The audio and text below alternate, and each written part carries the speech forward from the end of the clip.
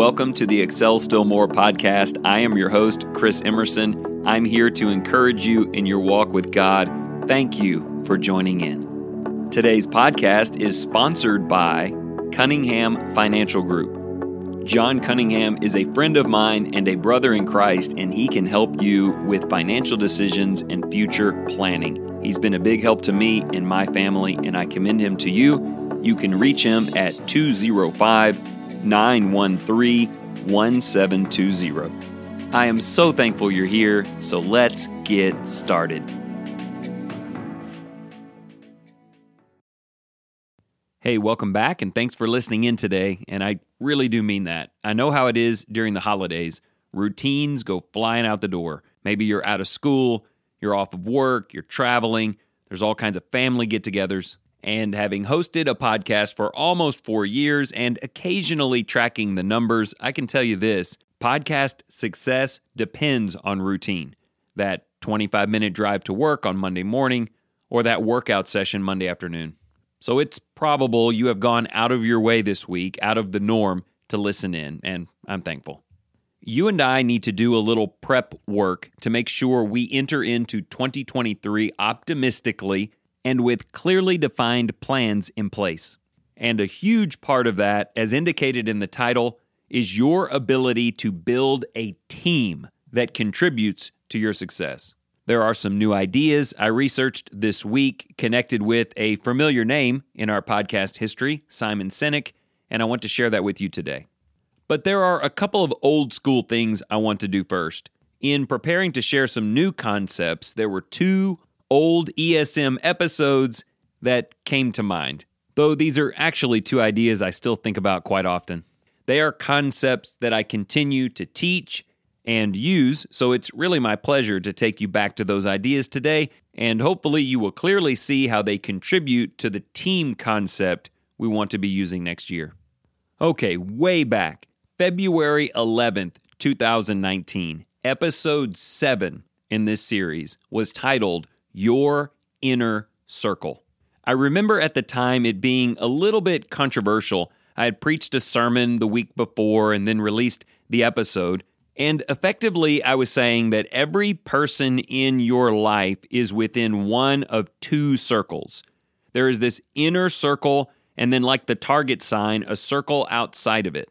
And whether it's a family member or friend, acquaintance, co-worker, brother or sister in Christ, they need to be placed in one of those two circles. I remember someone saying there shouldn't be any circles, that you shouldn't make distinctions like that. And then someone else said maybe there should be 3 or 4 circles. I mean, where do you put your enemies in all of it? But look, the relevance of that today is making sure that you are choosing inner circle people in building out the kind of teams that can help you accomplish your goals. If you're interested in a lot more information on that, you can scroll all the way back to February of 2019 and check it out. But here's the brief summary. My outer circle has a lot of people in it. You might say, Chris, where are your adversaries, the people who don't believe in you at all? Well, they're in the outer circle, at the outer band of it. But you know, there are also people out there I would call friends. There are people in my family. There are people that I go to church with. There are people in there that admittedly I don't know very well, and there are people in there that admittedly I know quite well. For whatever reason, sometimes more obvious, sometimes less, there's just not a lot of trust equity between us. Maybe it's someone I don't feel comfortable being honest with, or maybe someone who I don't believe is genuinely interested, at least not yet, in helping me become a better person. Some of the people in that circle, in yours and in mine, are just people that don't see things the same way that we do. Or maybe we see things the same, we just have drastically different personalities and have a very difficult time working together.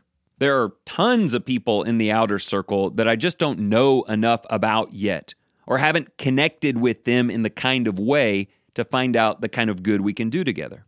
In other words, there's nothing wrong with putting someone in the outer circle. Because I'll tell you this, with the great God of heaven listening and measuring every word that I say, I love everyone in that circle. I pray for them. I am not embittered against them. I want for the very best things in Christ to happen for them. and I hope and pray that I would go out of my way to help any one of them. So it's not an insult to say that you keep some distance between yourself and someone else. But it's also distinctly different from the inner circle. I want you to spend some time this week thinking about who is in your inner circle. These are people that you trust, someone you can confide in, someone who will rejoice at your successes and weep in your trials. It's someone who loves you, who genuinely cares for you, who will go out of their way for your benefit. You don't have to see everything the same way as someone else in your inner circle, but you must believe the best in each other and be willing to go to bat for them in defense of their character, as you know they would for you. It's interesting, my inner circle consists of very obvious names, like the person I've been married to for 25 years, or my best friend since the age of 13. But there are also a few names in that circle who I've probably not conversed with more than 10 hours or so our entire lives. There are some men in that circle that I've never actually seen in person, only interacted with through technology. I can't explain who's in and who's out, but I know the difference. These are people I can call, and they will answer. And pretty much no matter what I say, or ask, or propose on the other end of the phone, we will work forward together from there. I want you to spend some time determining who those people are, because the truth is, you are going to need them. So often, our best laid plans falter because we try to do them on our own. We set up routines or try new things, and we run out of energy and fall down, and there's no one there to pick us up. Sometimes it's more like this. You're just doing it wrong. You're making a mistake, and you don't have anyone in your life who can tell that to you and there be a good result.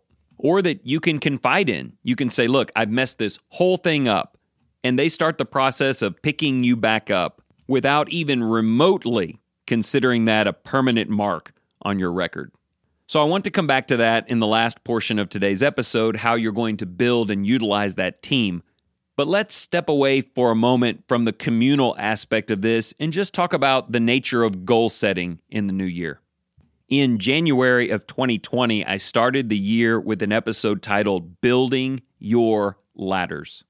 I had found that imagery in a book or something a few years before, and it is still the mentality that I use in planning out the calendar year. It has a very simple and proven process. Step 1, what does the next level look like? I don't know what it is. Maybe you want a better marriage. Maybe you want a better body. Maybe you want better finances. Maybe you want to be a better worker in the kingdom. Visualize what better looks like. I've said it 100 times. Everybody wants to get better. Very few people can define what that looks like. You need to see yourself standing on a platform saying, this is where I am now, and you need to look above and in front of you and see the next platform and say, that's where I want to be. Logistically speaking, all you really need to do is build a ladder and climb it, and you'll be at the next level before you know it.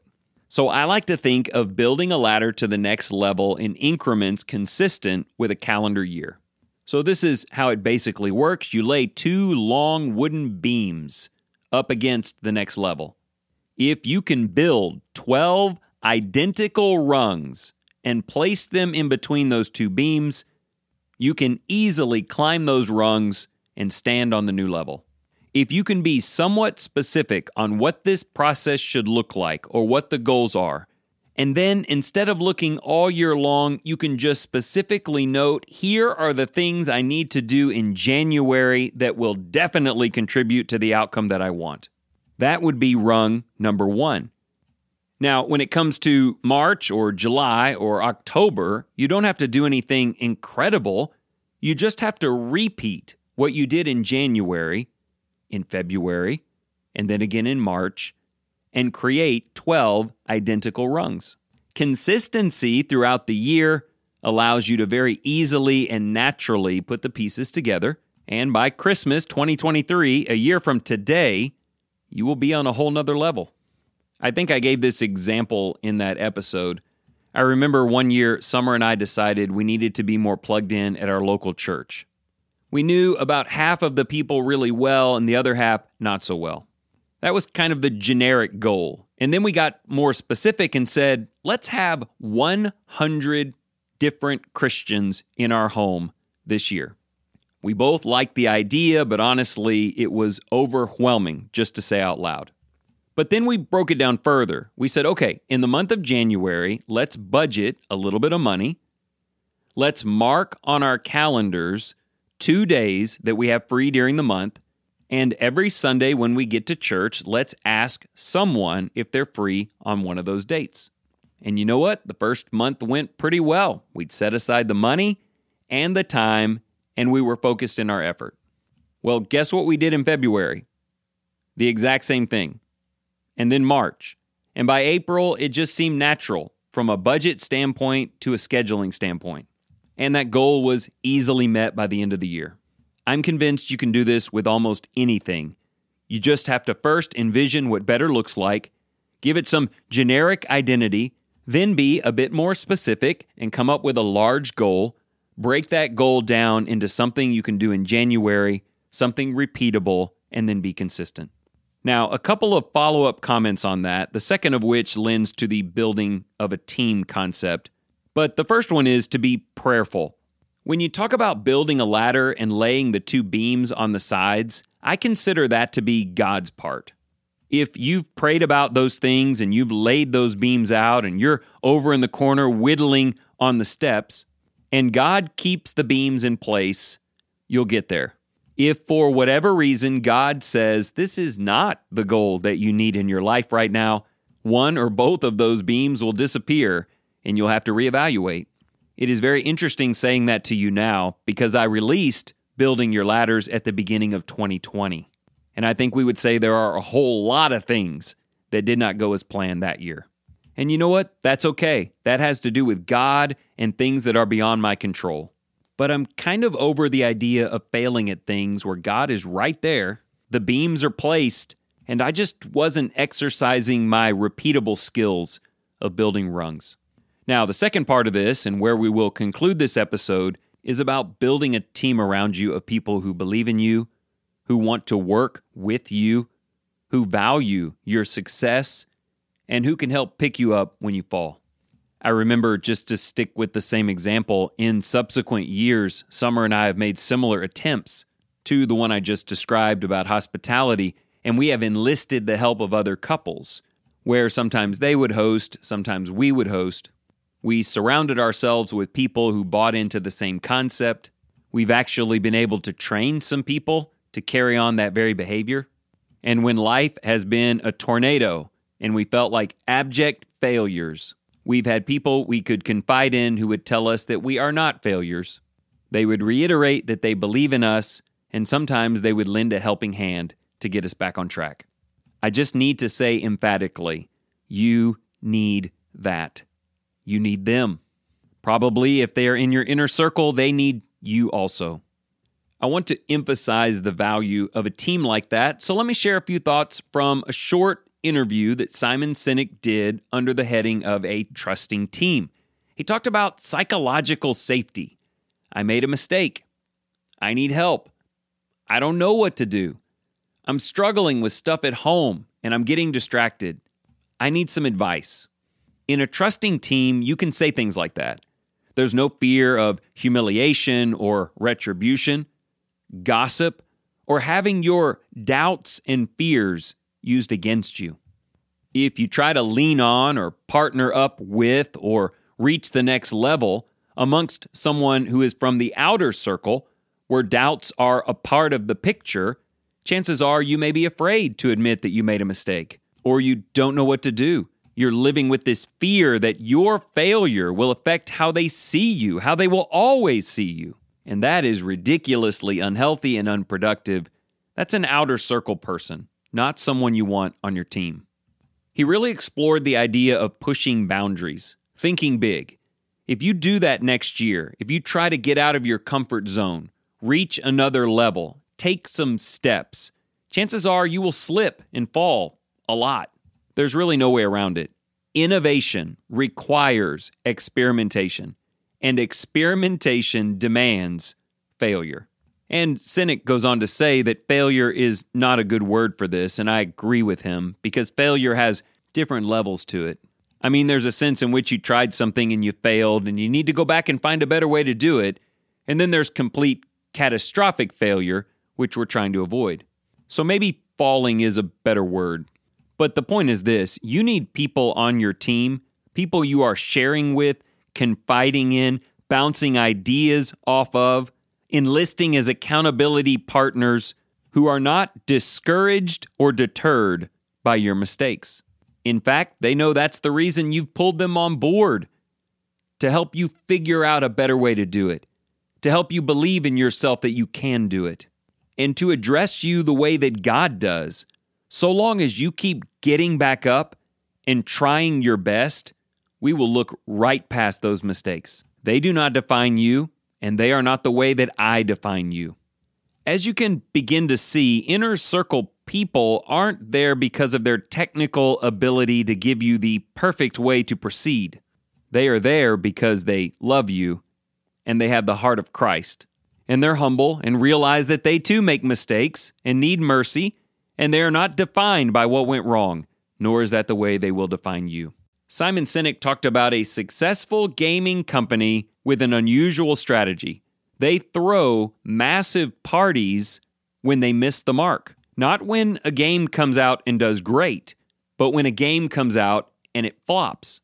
They have food and games and music. They enjoy their time together, and then they pass out little pieces of paper where you can write down lessons that you learned that will help you do better next time. Now notice, they don't ask for the lessons that you've learned while you're sitting at a conference table wondering if you're about to be fired, or in a place where everyone is looking down, feeling depressed in their inadequacies. Look, if I wanted to surround myself with people who would tell me, "I told you so," or who somehow get some weird joy out of my failures, I could probably peruse the outer band of that outer circle and round up people like that in a hurry. I want people who throw a party when I fail, but for a very different reason. Because they want to lift my spirits. They want me to understand I'm not defined by such things. Let's create a positive environment and learn some lessons. Sinek said companies like that try again very easily. They are super innovative because they know that falling is part of the game. It's just one more opportunity for us to get our heads together and figure out a better way to do it. And I think you will probably need that in 2023. There will be something about your plan or the way you're building those rungs, or perhaps the way God moves the rails to another location, where the truth of it hits you squarely in the face. I cannot do this by myself. I may not even know the right step to take next. I need to consult my team. I need to be honest with someone. I need help. Like Solomon wrote in Ecclesiastes 4, 2 are better than one because they have a good return for their labor. For if either of them falls, the one will lift up his companion. But woe to the one who falls when there is not another to lift him up. He doesn't go on to say to learn to do it on your own. In fact, he goes on to say you might want to add some more cords to that strand and you'll be even stronger. So listen, be specific on where you want to be a year from today. Lay it out in monthly increments. Visualize success and get excited about it. But just know that almost every successful company that's ever existed focused on getting the right people before building the right product. They had an idea of what they wanted to do. They just needed the right help to do it. So start constructing what comes next in your life, but begin by building a team.